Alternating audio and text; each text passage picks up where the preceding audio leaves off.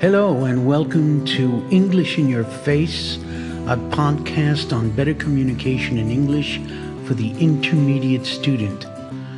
I am your host, Peter Mangiaracina, and this is episode 6 for January 2nd, 2018. Happy New Year, everyone. In the last few podcasts, I laid the groundwork for constructing good English sentences. Before we work on tenses, though, I want to talk a little bit about the importance of auxiliaries in the English language.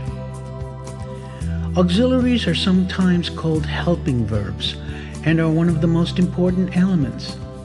Each tense has its own auxiliary or auxiliaries, so it is essential that you understand them and can use them well. There are 3 key tasks in learning tenses. You need to know when to use the tense. You should handle time markers which can indicate the tense, but the most important element in actually using the tense is the auxiliary. English is a unique language in its use of auxiliaries. Many languages don't need them, but in English, without them, you can't even ask a question. But auxiliaries are not just for questions like, do you have a pen? When did you see the concert? Why haven't you had dinner yet? They have other uses as well. Auxiliaries are used for all negative answers in English, regardless of the tense. Would you like to be president of the USA? No, I wouldn't like to be president of the US.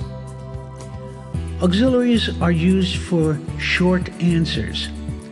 Instead of an awkward conversation that would go like something like this, do you have time to come over to my house and work on the project and then maybe get something to eat? Well, yes, I have time to come over your house to work on the project and then maybe get something to eat. You can use short answers to get rid of this unnecessary repetition. Do you have time to come over to my house and work on the project and then maybe get something to eat? Yes, I do. Auxiliaries are used for echo questions. Echo questions are used to indicate surprise or prompt the speaker to give more information. For example, I'm quitting my job and moving to Zimbabwe tomorrow. Wait, what? You are? Auxiliaries are used for tag questions as well. I discussed tag questions in detail in my first podcast. There are little questions that appear at the end of a statement that are generally used to ask for confirmation. You speak Spanish, don't you? Or, people shouldn't wear funny hats on the subway, should they? You can see just how important auxiliaries are, so learn them all for every tense and practice them often. Practice them in all the situations we just talked about, especially tag questions, which seem to be the most difficult to manage for ESL students. Well, thank you for listening. You can reach me on Twitter at iClaudius, ICLAUDIUS, and on Peter's Language Services on Facebook. You can also see my teaching materials on my personal website, petermangiaracina.com. Okay, that's it for now. See you next time.